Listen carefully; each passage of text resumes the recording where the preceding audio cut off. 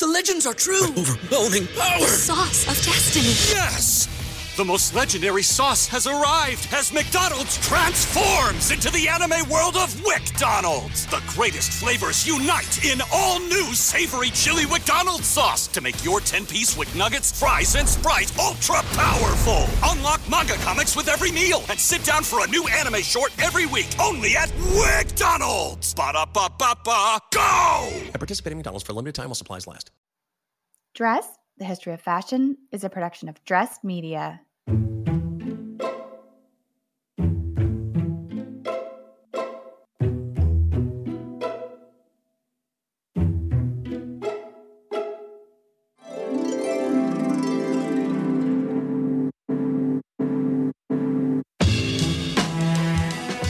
With over 8 billion people in the world, we all have one thing in common. Every day, we all get dressed. Welcome to Dressed, the History of Fashion, a podcast where we explore the who, what, when of why we wear. We are fashion historians and your hosts, Cassidy Zachary and April Callahan. Dress listeners, it's been a few weeks now since we have done a fashion history now. And in that intervening time period, Cass, so many things have happened. We have a lot to discuss today. But the first thing that I would like to say is a massive shift within the contemporary fashion scene. It was announced this week that Sarah Burton is departing McQueen after 26 years. That is crazy. And I knew that you wanted to talk about this, so I have not dug into it anymore because I'm going to let you share it with me and our listeners. But yeah, what happened? Yeah, well, officially the party line is that there has been no particular reason given. It's just that she is departing after this last collection. And so it's kind of, people are reading between the lines that maybe like Kering, who is, of course, McQueen's parent company, is looking to bring in new blood. And it has been a minute. And, I realized that, of course, I've known who she was since the 90s, but I didn't know too much about her. Mm-hmm. So just a few fun facts. She was born Sarah Hurd in 1974 in Cheshire, England. She briefly went to art school in Manchester before she applied to Central St. Martin's for fashion design. And it was actually one of her professors who was a close friend of Lee McQueen who recommended that she apply for what they would call a placement. I guess it's kind of like what we would call here an internship in 1996, which she received. And apparently she did quite well because as soon as she graduated the next year in 1997, she was hired full-time. And 3 years later, in 2000, she was made the head of women's wear. Wow. And, this is a meteoric rise for someone who is still in their 20s, right? To be the head of McQueen women's wear at that very, very young age. He was designing for Givenchy at the same time concurrently. So he definitely probably needed the additional support. And then, of course, when Lee passed in 2010, she was tapped as a creative director. And if you read Gods and Kings, which is one of your and I's very favorite fashion history book, it goes into detail how she had kind of there towards the end of Lee's life been running the show from behind the scenes a little bit because he wasn't always necessarily coming into work on a reliable basis because he was really struggling. So ever since 2010, she has been the sole creative director of McQueen. In 2011, she was granted the Order of the British Empire. Her husband is David Burton, who is a fashion photographer who also shoots for McQueen sometimes. And I would say of most notable note, the reason why people might know her name specifically outside the context of McQueen is she, of course, designed Kate Middleton's wedding dress, her reception dress, and her sister Peppa's dress for the royal wedding. Yes. And I mean, I was pretty shocked just because she's been there for so long. And also it just makes me sad too, because I feel like we're always hearing about departures from these historic houses, right? And there's seems like this rotating door that these designers go through. And it just always makes me think about like the pressure that they're under, right? To produce too, because this is so much a commercial endeavor. And even if they are artists, they just get so burnt out with just trying to keep up with like the expectations of helming one of these brands. So massive, massive, massive brands. And it's really been on her shoulders in a really big way since 2000. Right. You know? So yeah. What about you? Do you have any fashion history news? I do. And speaking of heritage houses, so when we say heritage houses, it's really these historic houses that we're talking about, right? So like Chanel, Balenciaga, etc., who have these like long lineage of designers who carry on the legacy of the house's namesake. And Dior is no exception. And we're really familiar with Christian Dior, which of course he created his famous brand in 1947, opened his house, sadly died just 10 years later. And then Yves Saint Laurent, who succeeded him briefly. And then of course we know John Galliano in the 90s, and of course Raf Simons, and currently there's Maria Grazia Chiuri. But there is the lesser known legacies of two men who helmed the house between Yves Saint Laurent and John Galliano. And of course, you and I know this, April, and that's Gianfranco Ferré, who preceded John Galliano from 89 to 96, and then Marc Bohan, who preceded him. Marc Bohan worked for Dior for 30 years. And the reason I'm bringing him up is because he just passed away a few weeks ago. And so I just wanted to do a little introduction to his life and work and an homage to this designer who had the longest tenure at the house and yet is the one we arguably know the least about. Yeah. And you know what? I think I have a clue as to why. He himself said that he preferred classics with a twist, right? Yes. So out of any of those designers that you have named that have been at the helm of Dior for so many years, he was probably the least flashy. Right. But again, he was there for the longest. Like he was actually there. If you add up the entire amount of time that Christian Dior was the creative director, Yves Saint Laurent and John Galliano combined, Bohan was still the head of Dior longer. Yeah. Which is incredible. Yeah. So who was Marc Bohan? Okay, so he was born in Paris in 1926. He was encouraged into fashion by his mother, who was a milliner. And in 1945, so we're looking at the tail end of World War II, he was, I think, maybe too young to be drafted. He was not even 20. And he got a job for haute couturier Robert Piquet, which is a bit of serendipity, April, because Piquet was, of course, also Dior's very first job in haute couture, albeit a decade earlier. So by 1945, Dior was no longer there. He was designing for Lucien Lelong, but he was on the precipice of launching his own brand in 1947. And it should be said, Dior is like, I think, 20 years older than Bohan. He was born in, I think, 1905.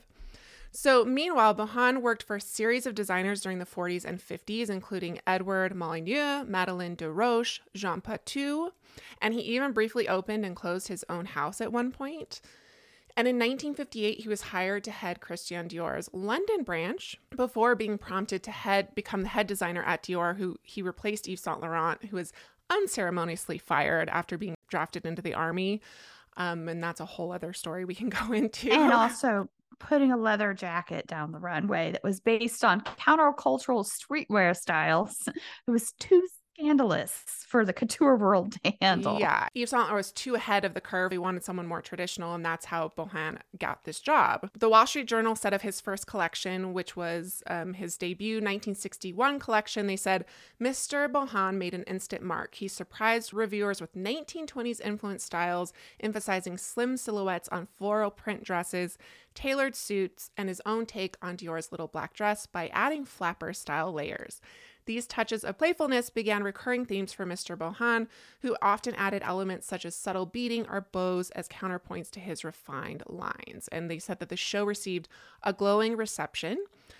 So as we said, he helmed the brand from 1960, like as head designer from 1960 to 1989. Why don't we know more about him, April? You definitely hit the nail on the head when you said why. And the Wall Street Journal also said that Mr. Bohan's designs nearly always carry the name Dior rather than his own.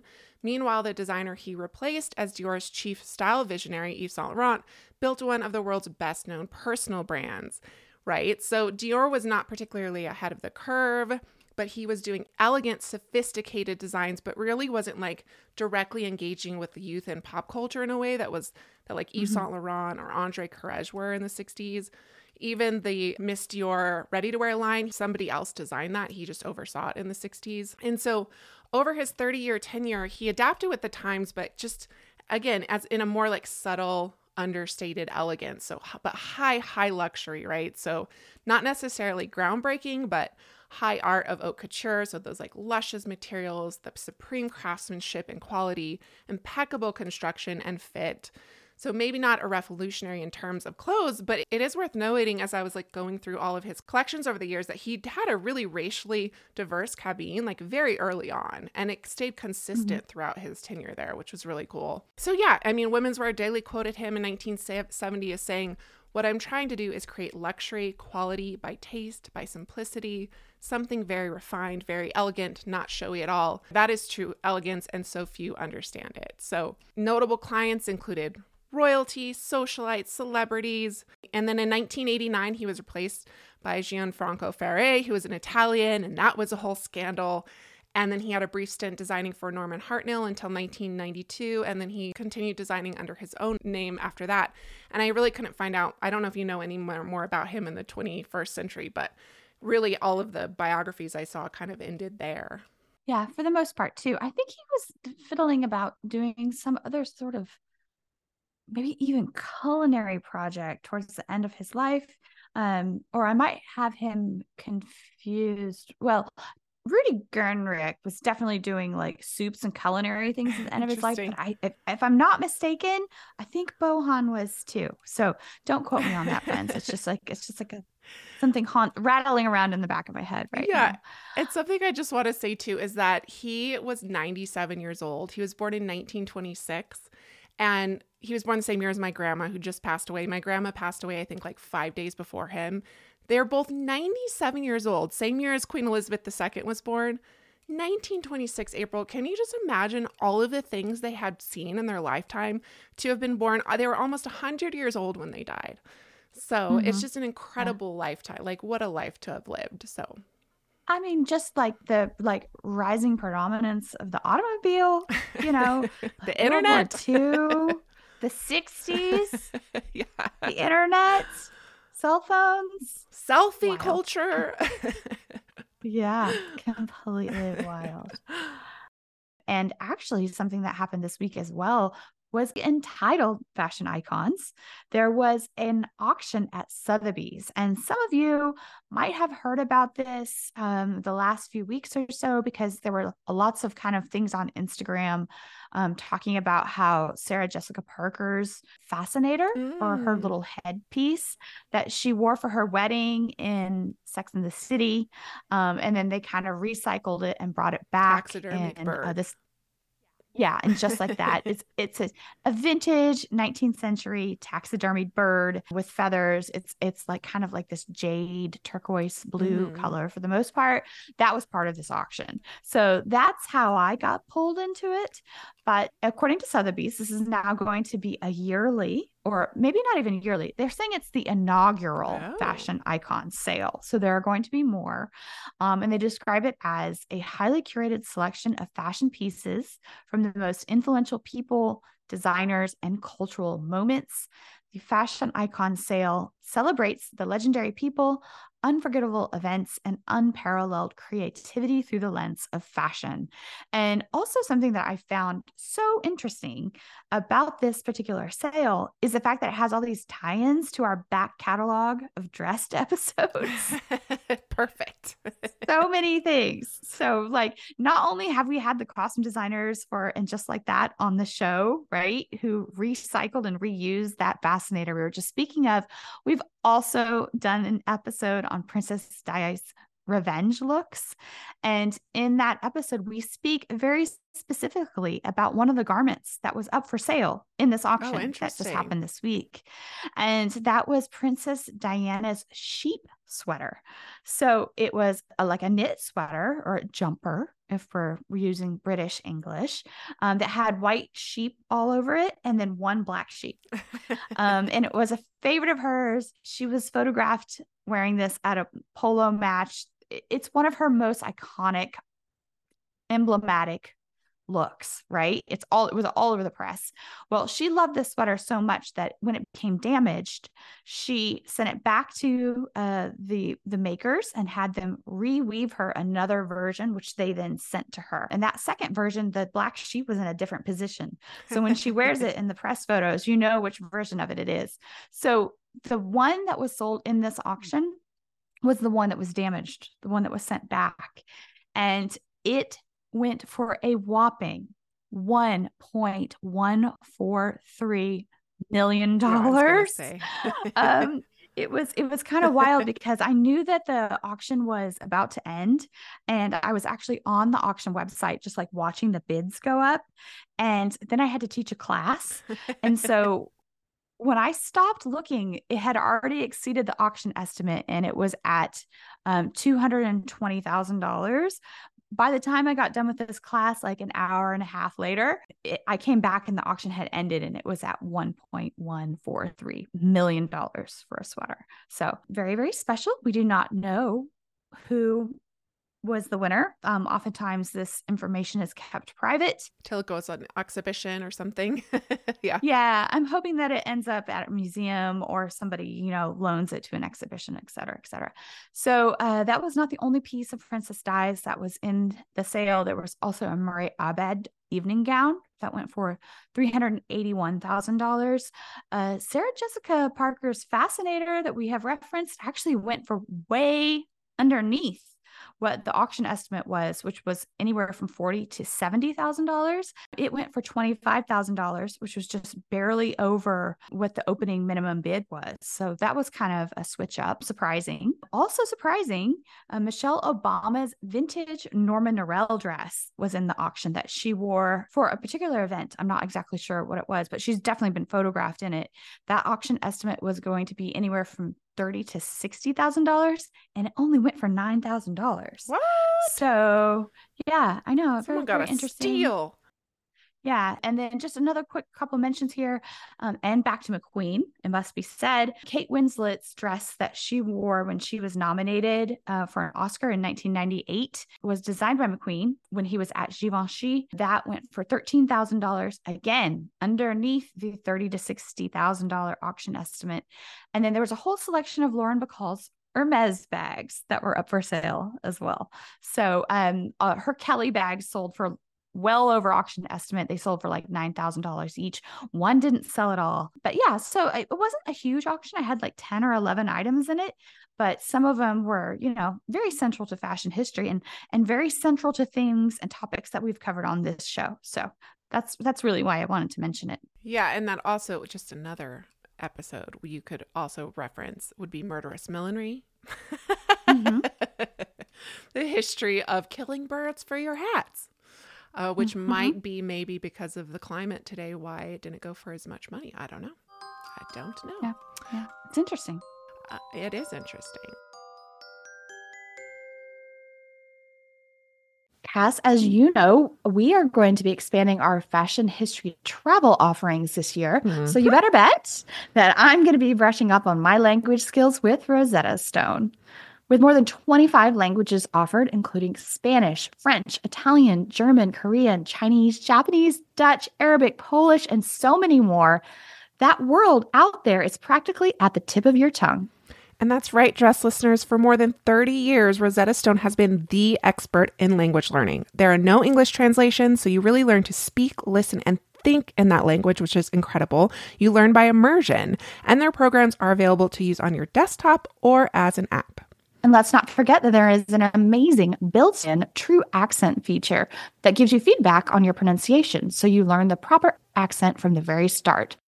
For a limited time, Dress listeners, you can get Rosetta Stone's lifetime membership for 50% off by visiting rosettastone.com/today. That's 50% off unlimited access to 25 language courses for the rest of your life. Redeem your 50% off at rosettastone.com/today.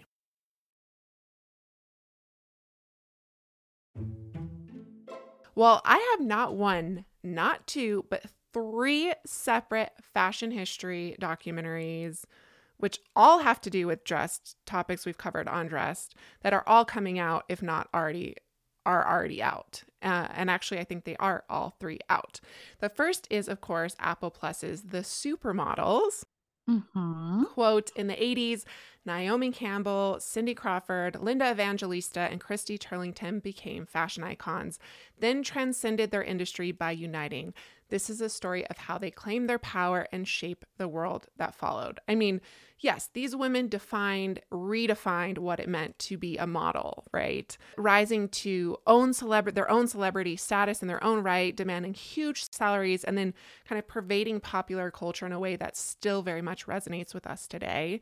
And they're kind of just everywhere, right? They were just at Vogue World, which is this... I kind of had to look that up. I wasn't sure what Vogue World was, and I don't still know, but it was kind of launching Fashion Week, Vogue World. Yeah, it's so like they a did theatrical. It last year. Yeah, yeah. They started it last year. They started it in New York, and it's basically like a public performance of sorts that you can get into if you buy tickets, but also then it's like partially invite only too. And they did it outside on the street when they did it in New York, and I think they did the same thing when they held it in London. But apparently every year when they do this, they're going to hold it in a different fashion capital. And so they gather all these designers and all these models together, and it's just basically like a performance, a runway show. Sorts, yeah. They had like ushers or whatever of the show, were like a bunch of famous British actors, but I didn't dig too much in it. But of course, all 4 supermodels were there promoting the documentary. And then of course, many of our listeners will probably know that these 4 models came together in a legendary Vogue cover, January 1990, shot by Peter Lindbergh, also featuring Naomi Campbell, Linda Evangelista, and Tatiana Patitz, who asked, or she would no doubt be part of this documentary. And then, of course, Christy Turlington. And this September issue in Britain and America is these 4 supermodels again. And I don't know how you felt about this spread. I wasn't super impressed with it. Definitely not as iconic as the 1990 shoot, which Cindy actually reflected on recently. And I thought this was really lovely. She said, when people ask me what was my big supermodel moment, I always refer to this Vogue cover and that autumn-winter 1991 Versace show when we sang George Michael's Freedom as we strode down the catwalk. But the Versace show wouldn't have happened if we hadn't done George Michael's video, and George Michael would have chosen actresses to star in his video had he not seen the Vogue cover. So it all comes back to it. And she says, at the time, I had no idea it was going to be so legendary. She talks about Vogue editor Liz Tilberis had asked Peter Lindbergh to photograph the new women of the 90s. And Peter's reply was that he couldn't do it with just one woman. The idea of beauty had broadened. It could not be summed up with either a blonde, blue-eyed girl or a sexy brunette, he told her. There was change in the air, and Peter and Liz picked up on that. We weren't photographed with a ton of hair and makeup. We were quite undone. And coming out of the 80s, which was all big hair and boobs pushed up, it felt refreshing and new. She says, I love the styling, those little Giorgio di Sant'Angelo bodysuits with our Levi's. So if you've never seen this image, look it up. It is very bare and iconic. And then, of course, and very different than the one that is on the cover of the magazine now. And then the second documentary, which I'm sure you've heard of, April, is Invisible Beauty, about pioneering Black model turned model agent Bethann Hardison, who also has made a name for herself as a tireless activist advocate for representation in the fashion industry. And I have been trying to get her on the show. I still hope to have her on the show. So she started modeling in the 1970s. She's a contemporary and friend of past dress guests Pat Cleveland, Chris Royer. She was one of the models at the legendary Battle of Versailles, and she really laid the groundwork for an entire generation of Black artists, many of who are interviewed in the film, like Iman, Naomi Campbell, Zendaya. So it's actually showing in theaters. So if you're lucky enough for it to be in your local theaters, you can check out that. And then finally, one more fashion documentary for you to watch is on HBO on a person that we have also done a 2-part episode on, another pioneering Black model, Danielle Luna, who, unlike the previously 5 models we have mentioned, is sadly no longer with us. She passed away far too soon at the age of 33 in 1979. So first Black model on the cover of Vogue, 1966. Incredible career. And if you want to check out that 2-part episode, you should, and then check out all 3 of these documentaries. So there's plenty of fashion history viewing out there for you dress listeners. And on that point of the Danielle Luna documentary, Cass, you might know somebody who helped out with the images. Oh, April. And it's your co-host. Very cool. Yeah. So not entirely, but they did reach out to us in terms of our collection at FIT and sourced some of the images that are included in the documentary from us. Very cool. So yeah.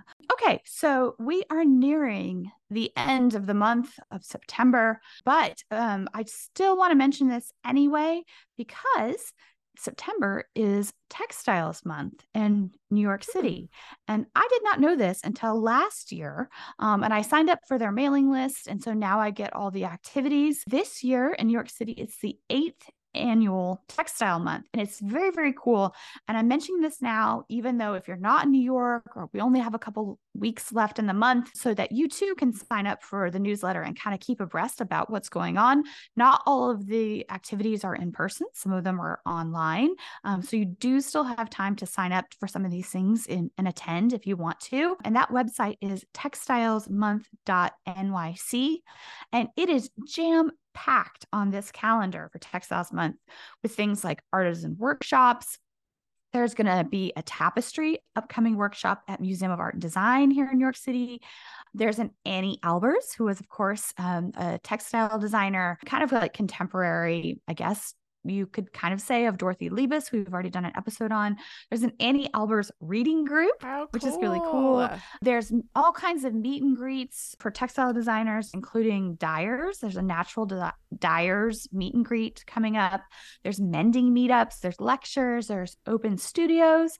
All kinds of like very, very cool things, including one event on September 28th, with past dressed guests Linda Teller-Pete and Barbara Teller-Arnela's cast, which of course were your guests on the Navajo weaving episode. Oh, very cool. Yeah, I'm looking at, they have an Instagram too, New York Textile Month.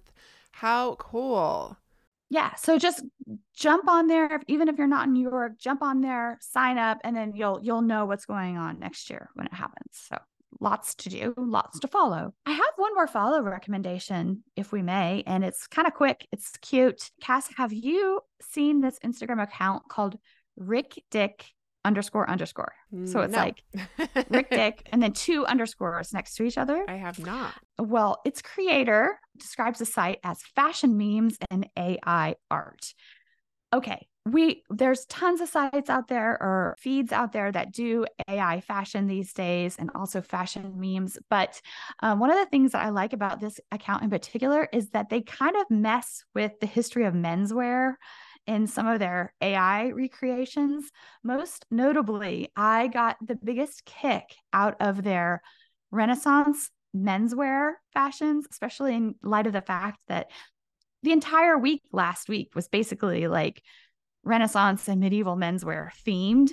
Yes. So these things were happening in my world kind of concurrently. But some of the AI menswear that they did are these inflatable menswear looks.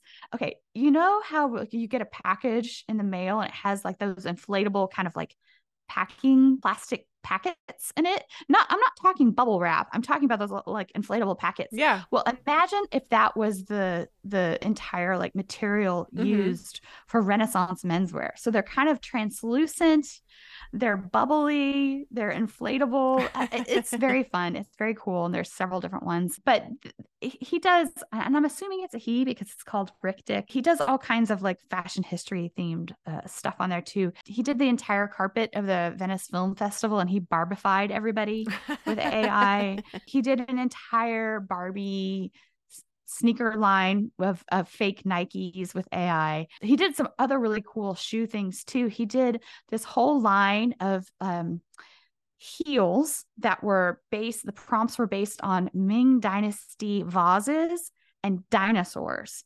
So the high heels look like they're vases, so like that white ground with the blue painting, but in the motifs of the painting, along with dragons and scrolls and other things that appear on vases, are actual dinosaurs too. Yeah, I'm looking at his site. It's really fun. He does a lot of memes with and fashion memes with the royal family, which is kind of hilarious. And too. also Anna Wintour as well. Yes. She shows up quite a lot as well. So if you just want to follow a cute and kind of cheeky fashion meme AI art account, that's my pick for this week. Very fun. Following now.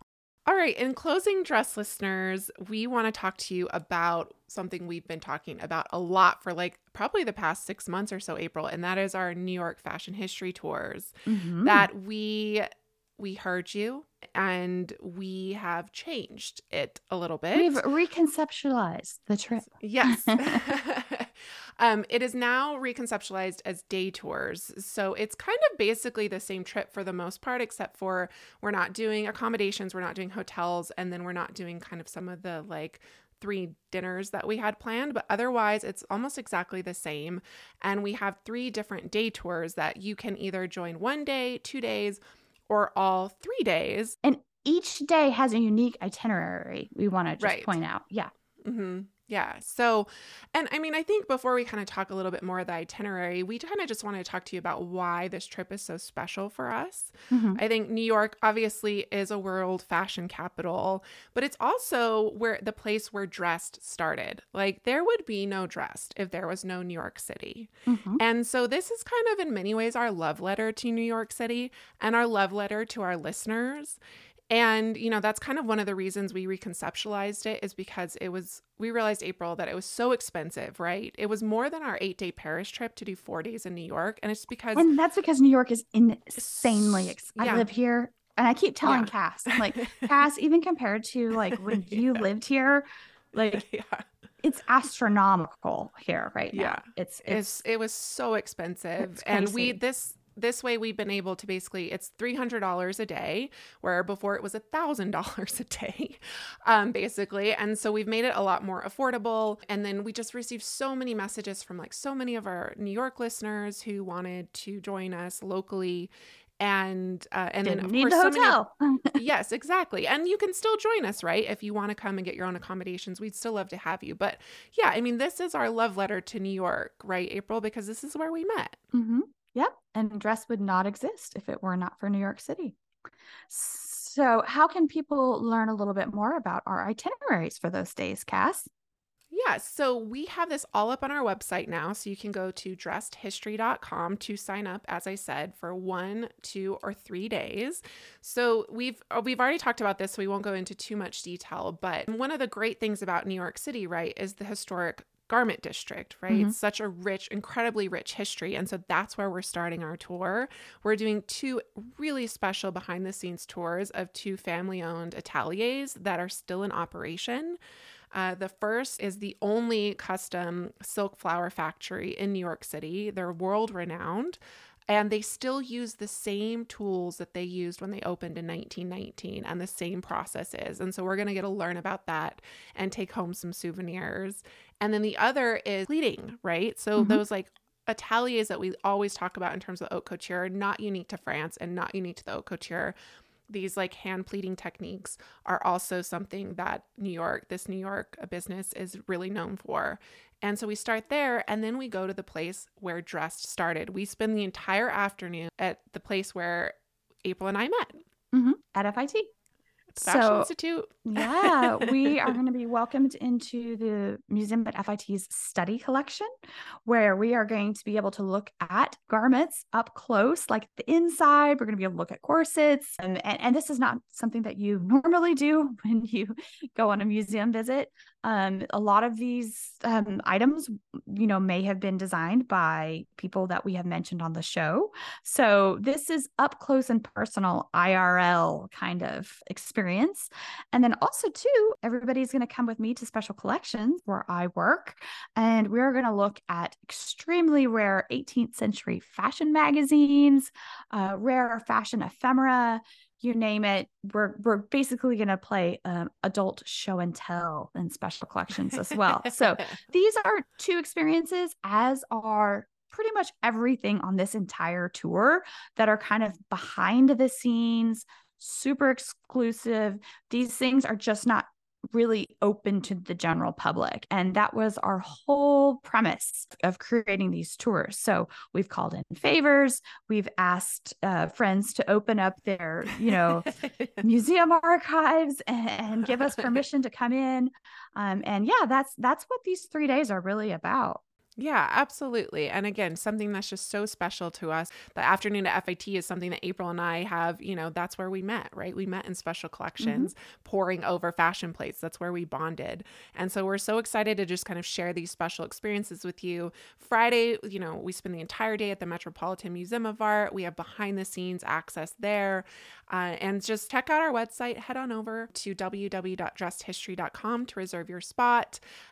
Like I said, you can sign up there for either 1, 2, or all 3 days.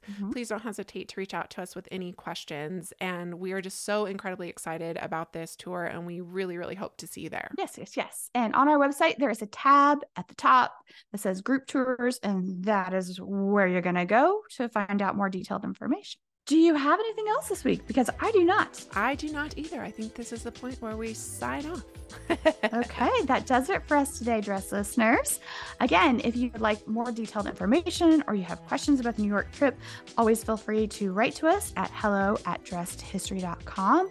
You can also DM us on Instagram, and our Instagram account is @dressed_podcast. And until next week, I think that's it. Yeah. More dress coming your way on Tuesday.